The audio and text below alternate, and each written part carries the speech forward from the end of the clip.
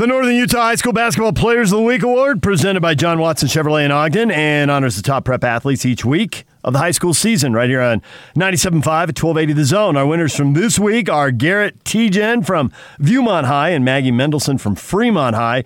Tijen led the Vikings in their season-opening win over Layton. He had 20 points in a 79-70 win. Mendelson helped the Silverwolves as they began their season with 3 wins. She scored 14 points against Orem, 14 more against Dixie, and 17 against Westlake. Make sure to stop by and check out the selection of new and used cars at John Watson Chevrolet, 3535 Wall Avenue in Ogden. Proud sponsor of the John Watson Northern Utah High School Basketball Players of the Week Award.